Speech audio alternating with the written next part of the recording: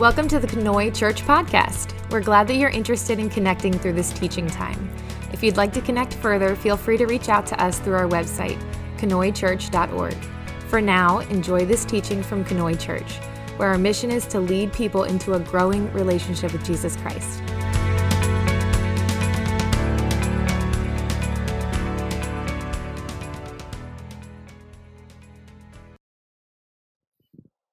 Hey, good morning. Glad to have you with us this morning, and a happy Mother's Day to all of you mothers out there. We're so thankful for you. There are so many things that you have done for us in so many ways that we could possibly never describe everything that we're thankful for. But if you're a mother, thank you so much for the way that you have taken care, the way that you've taught, the way that you've loved, the way that you have sacrificed so much in so many ways. We're continuing in our series today on partnership, and so we are in our second week in the book of Acts, 3 weeks in the series total, and we are talking about partnership and the importance of partnership. And one of the things that we see in the book of Acts is distinctly, there's just so many examples of partnership as the church begins, as Jesus' message is sent around the world for the first time. And we want to just take some time to focus in on some of those messages. So here's the way the series works, in case this is your first time joining us. What we're doing is we are partnering with the Bible Project, which is an incredible resource. And we want to encourage you to check out that resource. If you've never done that, go to thebibleproject.com. You can actually financially support them if you choose, but you can also check out a number of amazing videos on different themes, sometimes word studies, sometimes people or stories from the Bible. So we're going to let the Bible Project actually give us the overview, kind of this high-level view of the chapters in Acts that we're talking about on any given week. And then myself, or in a couple weeks, Scott Boyer, is going to take a moment and focus in on a particular part of the passages that we're learning about that week. Let's let the Bible Project give us the overview. Please go to thebibleproject.com and watch the Acts 8 through 12 video. Due to copyright purposes, we will not be showing that here. All right, the Bible Project has given us kind of a big picture view on what these chapters are about. And I'm going to take us and zoom in on a couple of things. And the first thing we're going to zoom in on this morning is more of our negative example of partnership. After Stephen is killed, he's stoned to death, people get scared and they leave Jerusalem. And in leaving Jerusalem, they begin to take the message of Jesus across the world. And one of the places they take it is Samaria. Now, you might remember that the Samaritans and the Jews don't get along. And there's good reason for this, as good a reason as there can be. They disagree on a number of things. They have a long history of not getting along. But the Jews kind of ostracized, pushed away the Samaritans, and they were not welcome to be a part of this Jewish religion. So now you have sort of this new religion, and they're calling it the Way. And they're talking about the way of Jesus. And there's this new religion. They go to Samaria, and suddenly the Samaritans, who had been rejected and told that they couldn't be a part of the religions in Jerusalem, they're welcome. And so the door is open to you and I for this reason too. You know, the cool thing is that God's people, the chosen people, were the Jews. But through Jesus, through the new covenant, through his sacrifice, his resurrection, through his blood, the door was open to include quite a bit more than just the Jews. And so now, more than that, the Samaritans are included. They're welcomed. They're introduced. There are Gentiles, people who are not Jews. There's Greeks. We see in these passages a story about Cornelius, who's a Roman officer, and his family become believers, and they're introduced. And you and I, today, the only reason that we can be a part of God's plan is because the door was opened for us as well. And so when the message is taken to Samaria, one of the people they meet there is a guy named Simon, and he's a sorcerer. And he is, people, they are scared of him. They respect him. He is well known. They kind of think of him as a god, quite honestly, because he's this magician. He has these powers. He can do these incredible feats. Well, he hears the message, the gospel. He hears the good news about who Jesus is and what Jesus did, and he wants to be a part of it. He chooses to be baptized. Okay, this is great. And this probably would have been an especially impressive feat to all of the other Samaritans that a person like Simon was even welcomed in. And the door was open, not just to Samaritans, but also this sorcerer, okay? This sorcerer is willing to repent and listen to what they're preaching, and then he can be a part of this new way. So one of the themes that we would be silly not to mention in Acts, especially the beginning of Acts, is an openness. It's an open door. It's a welcoming spirit to all of those who had been previously rejected.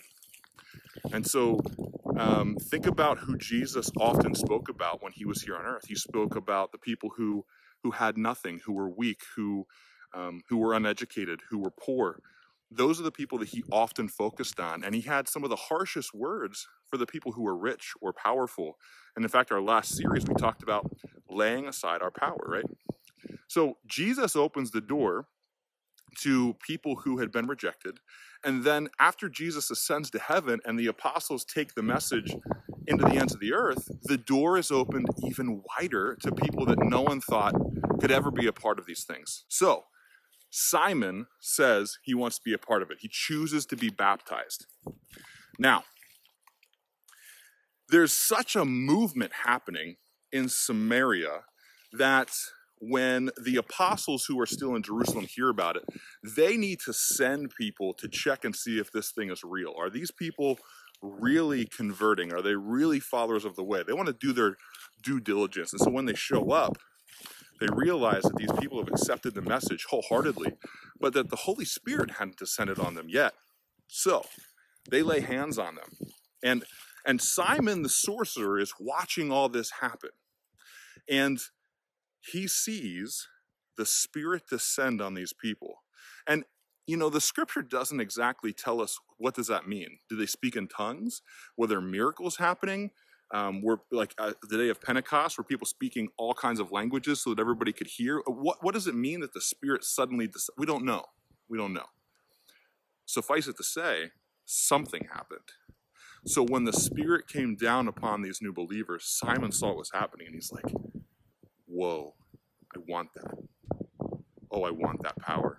And so we have to realize that as powerful as Simon was, as well respected as he was, as much as people feared him because of the feats that he could do, because of the power that he had, this powerful magician sees what the Holy Spirit can do, and he's like, I gotta have that. I gotta have that kind of power. And so he wants it. And so he goes to the apostles, Peter in particular, and he offers to pay Peter to receive the Holy Spirit. He offers to pay Peter for the gift of the Holy Spirit so that he could do what these other folks are doing. And Peter, he won't have any of it. He is so upset. He is beside himself. He's frustrated. He says that Simon's heart is all wrong and that Simon should go back and he should pray because his heart is full of bitterness. His heart is not full of Jesus. He should pray that these terrible things don't happen to him. And so what does Simon say? Now he responds and says, well, how about you pray for me? That way none of these things happens to me. And that's where the story of Simon the sorcerer ends. We don't really know much more about it. We can look at history, church history. And in church history, there's this guy that shows up, a powerful magician whose name is Simon Magus. And it might be the same guy. We don't know. No one knows. So you have in Acts a guy named Simon, and you have in history books a guy named Simon Magus. Both are magicians, both are sorcerers, both have some kind of power. It's possible that Simon the sorcerer in Acts rejected what the apostles were offering him. He did not go back and pray.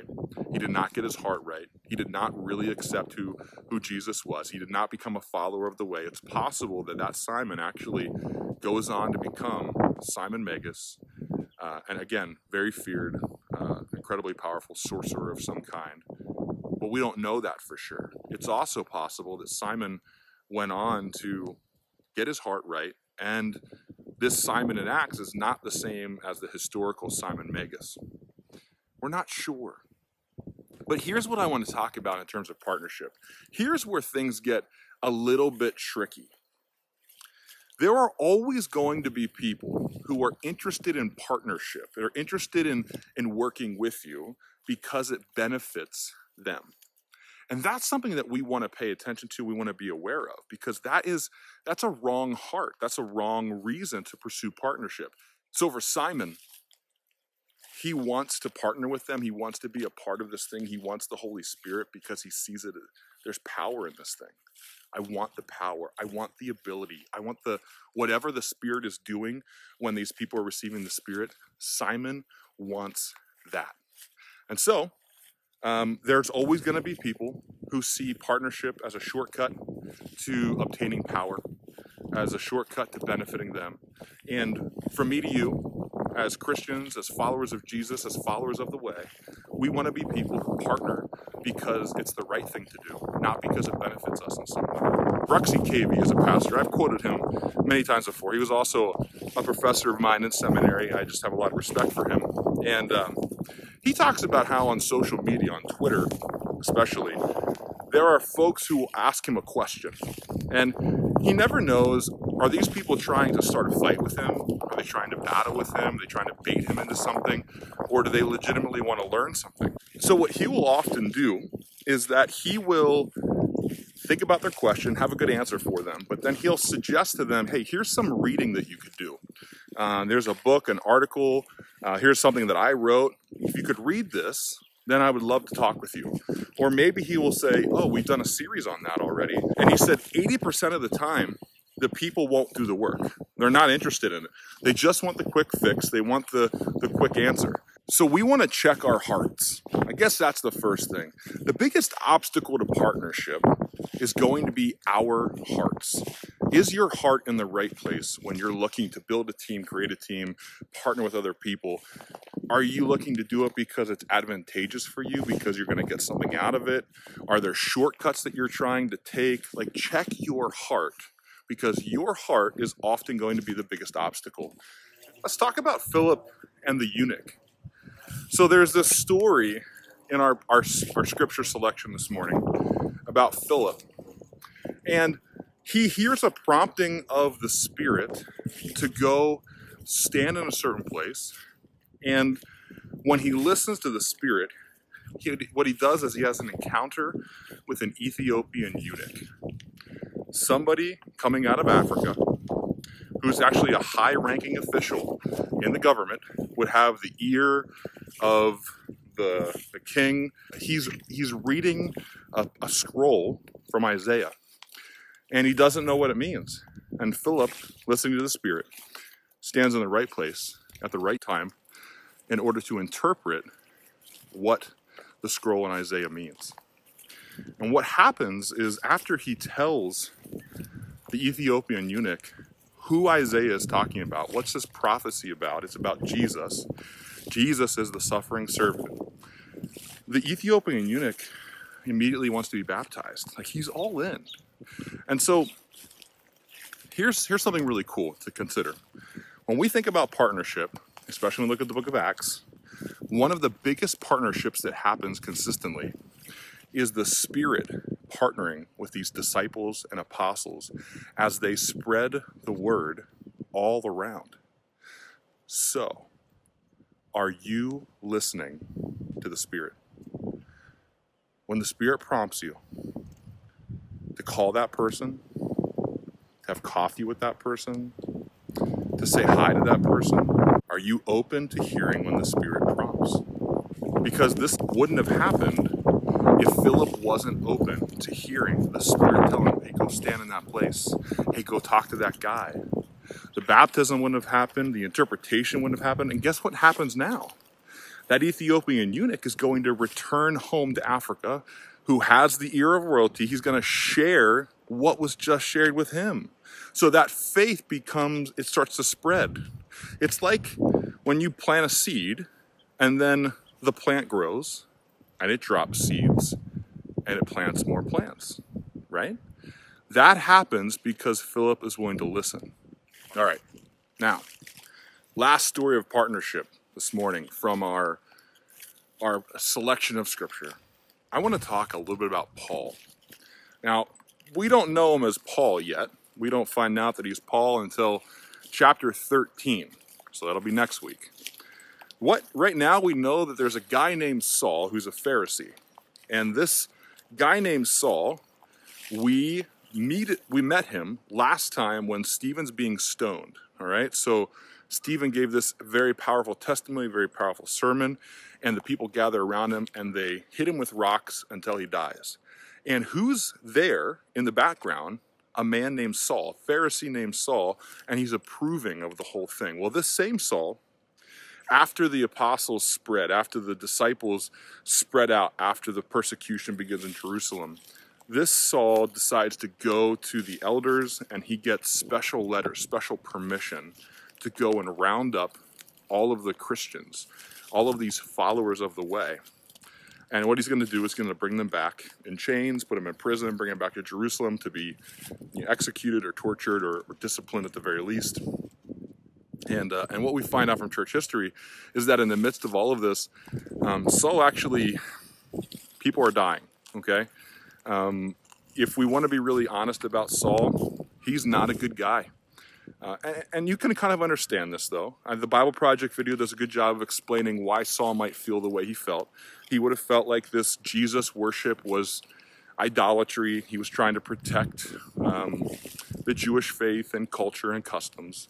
And so we get it. That doesn't change the fact that he did some pretty atrocious stuff to people who were following Jesus.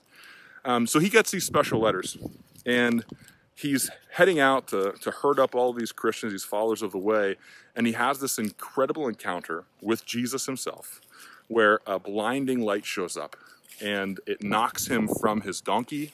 He's laying on the ground. He hears Jesus' voice saying, "Who are you persecuting? Why are you doing this?" And suddenly, Saul is like a believer. Like, how could he not believe? Like, he hears the voice. The people that are around him hear the voice as well. They just don't see the light. Saul's blinded, and what do? Is they take him to a nearby town, and they leave him there. And here's where the story gets amazing. If it's not already amazing enough, right? Like, there's a voice of Jesus, a blinding light. A guy is now blind. He believes, but he's blind. He doesn't know what to do. Here's where it gets crazy. There's a guy in this town named Ananias. And Ananias, he hears God tell him, "I want you to go over to Straight Street." Gotta love that the Bible includes a street name in there, right? Like, oh, you can go find this place. And go over to Straight Street, and in the house, a specific house, I think it's the house of Judas maybe, I want you to find a man named Saul of Tarsus. And so Ananias goes to Straight Street, and he's having this conversation with God. He's like, God, I've heard about Saul. I know who he is, and I've not heard good things. You know, he's killing us. Are you really sure that this is who you want me to go put my time, my energy into? This is where you want me to actually, like, this is not safe for me. I'm giving up my safety for you, God, if I go to meet Saul of Tarsus. Like, I'll probably die. He'll probably arrest me. I'll probably be taken back to Jerusalem. I'll probably be stoned. This is what you want me to do? Really? And God's like, yeah, because this is who I've chosen to take my message to the Gentiles. It would have been the person that was least suspected. If you and I are Christians, I want you just to consider in your head, you don't have to say this out loud because it's actually probably better you don't. Think of someone who you can't imagine following Jesus, loving Jesus, teaching about Jesus. Think about maybe it's a celebrity, and you've heard their lifestyle, you've heard the thing they've said, you've heard maybe the albums they've put out. You just cannot believe that this person could ever speak about Jesus or be serious about their faith. Jesus is like, yeah, I chose that person to share my message, and there's a reason. That's the way it was for Saul. There's a reason. You know, I kind of think about Kanye West a little bit as I read this passage. It's hard not to now. You know, Kanye West is a rap star, and he has led a very interesting life. And some of what he has said he believes, and some of what he has said life is about, I wouldn't agree with. But in the last 6 months, he's had this incredible repentance. He's come out with an album called Jesus is King. He's been holding revival services, not right now because of the virus, but before that, where hundreds and hundreds of people were coming to know Jesus for the very first time. You know, for a lot of people, Kanye would have been the person they least expected to follow Jesus, to turn their life around. For Jesus to say, yeah, this is who I've chosen to carry my word, to a bunch of people that wouldn't hear it otherwise. And you know what Christian culture did to him? They didn't trust him. They questioned whether it was real. They didn't believe him. Well, Saul goes through sort of the same thing. So let's go back to our story. Ananias gets word from God. Yes, go to this place, Straight Street, the house of Judas, and you'll find Saul there. And so we're going to pick it up here in Acts chapter 9, verse 17. It says this: Then Ananias went to the house and entered it. Placing his hands on Saul, he said, Brother Saul, the Lord Jesus, who appeared to you on the road as you were coming here, has sent me so that you may see again and be filled with the Holy Spirit. Immediately something like scales fell from Saul's eyes, and he could see again. He got up and was baptized, and after taking some food, he regained his strength. God calls Ananias to go to Saul. And when does Saul see again? Saul sees again when Ananias takes his hands and lays his hands on Saul. There's a willing human partner to go and do the will of God. And then there's a healing. The scales fall from Saul's eyes. He's restored. He's healed. And he spends a number of days here with the believers. And this is where, again, the believers don't trust him. They second guess his motives. They second guess the reality of his conversion.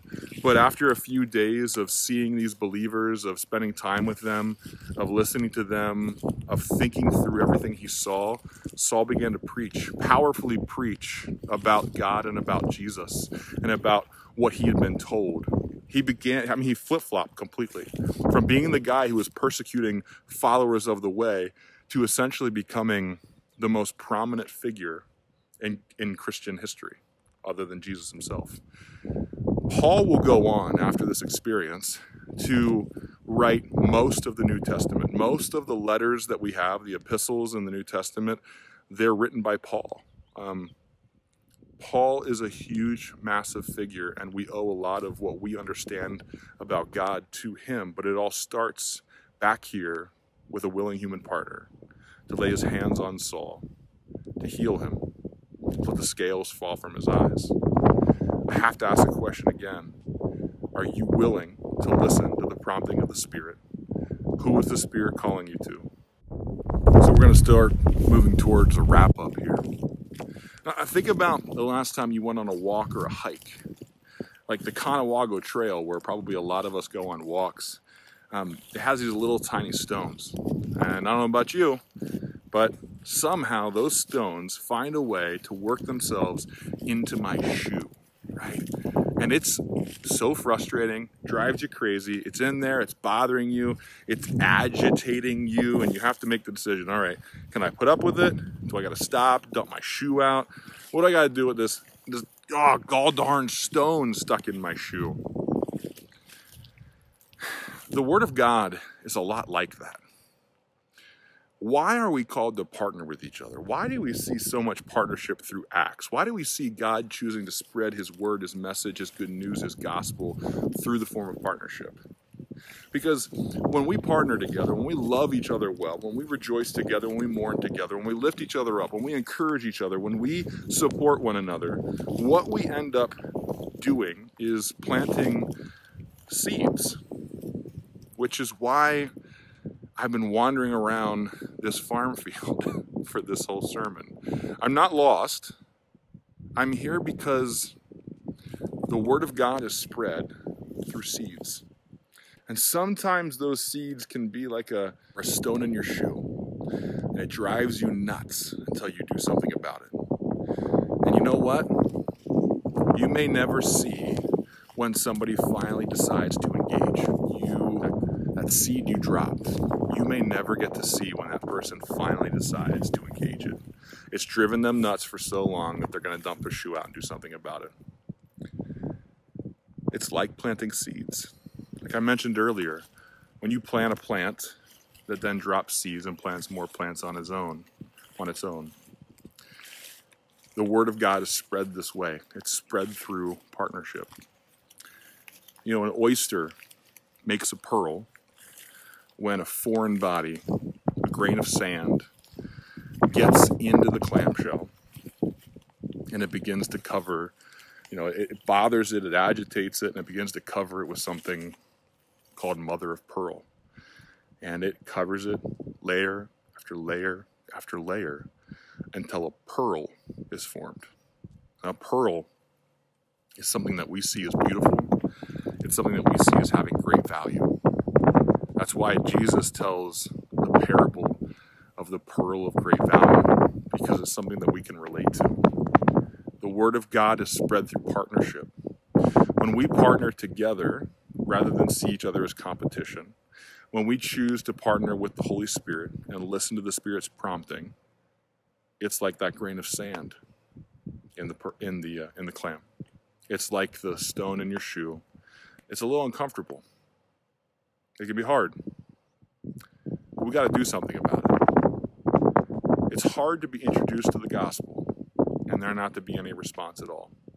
There's always a response. Sometimes it's not a positive response. Sometimes we take our shoe off, we dump the stone out, we keep going, and we hope we never find that stone again. Sometimes that foreign body is formed into an incredibly beautiful pearl. But it only happens when we choose to listen to the Spirit of God. When the Spirit of God prompts us to have that conversation or talk to that person, to stop in and say hi, to make that phone call, to share that good news. It's not something that we can ignore. It's something that we need to listen to and act on. So a seed was planted in Samaria with a man named Simon, who was a magician or a sorcerer. And there's a chance that Simon went on to become Simon Magus. It's a chance that never developed into a pearl. That Simon only saw that as something uncomfortable, like a stone in his shoe. But Philip talked to an Ethiopian eunuch, and something was planted there.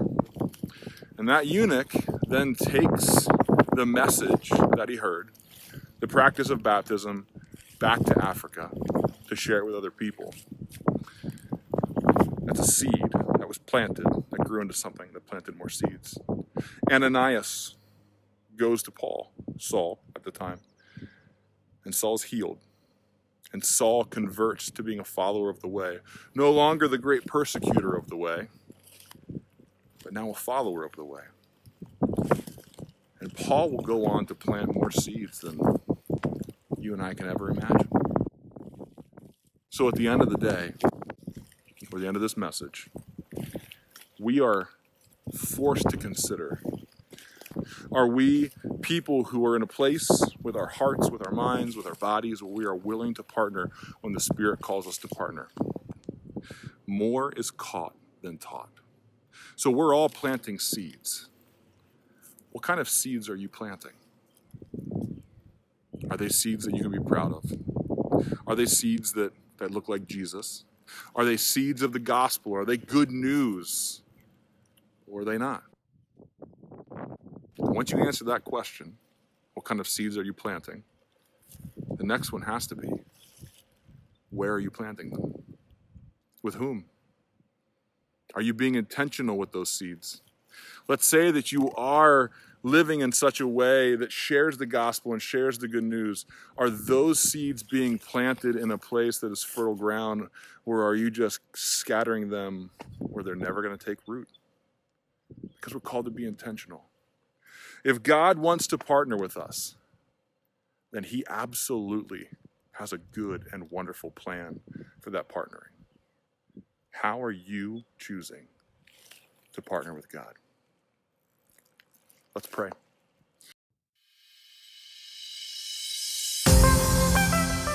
Hi, this is Pastor Nick. Thanks for listening. I hope something that you heard today was very helpful. If you want to connect with us further, feel free to check us out on Facebook, Instagram, or our website, KenoyChurch.org. Sure, I'm glad we're in this together.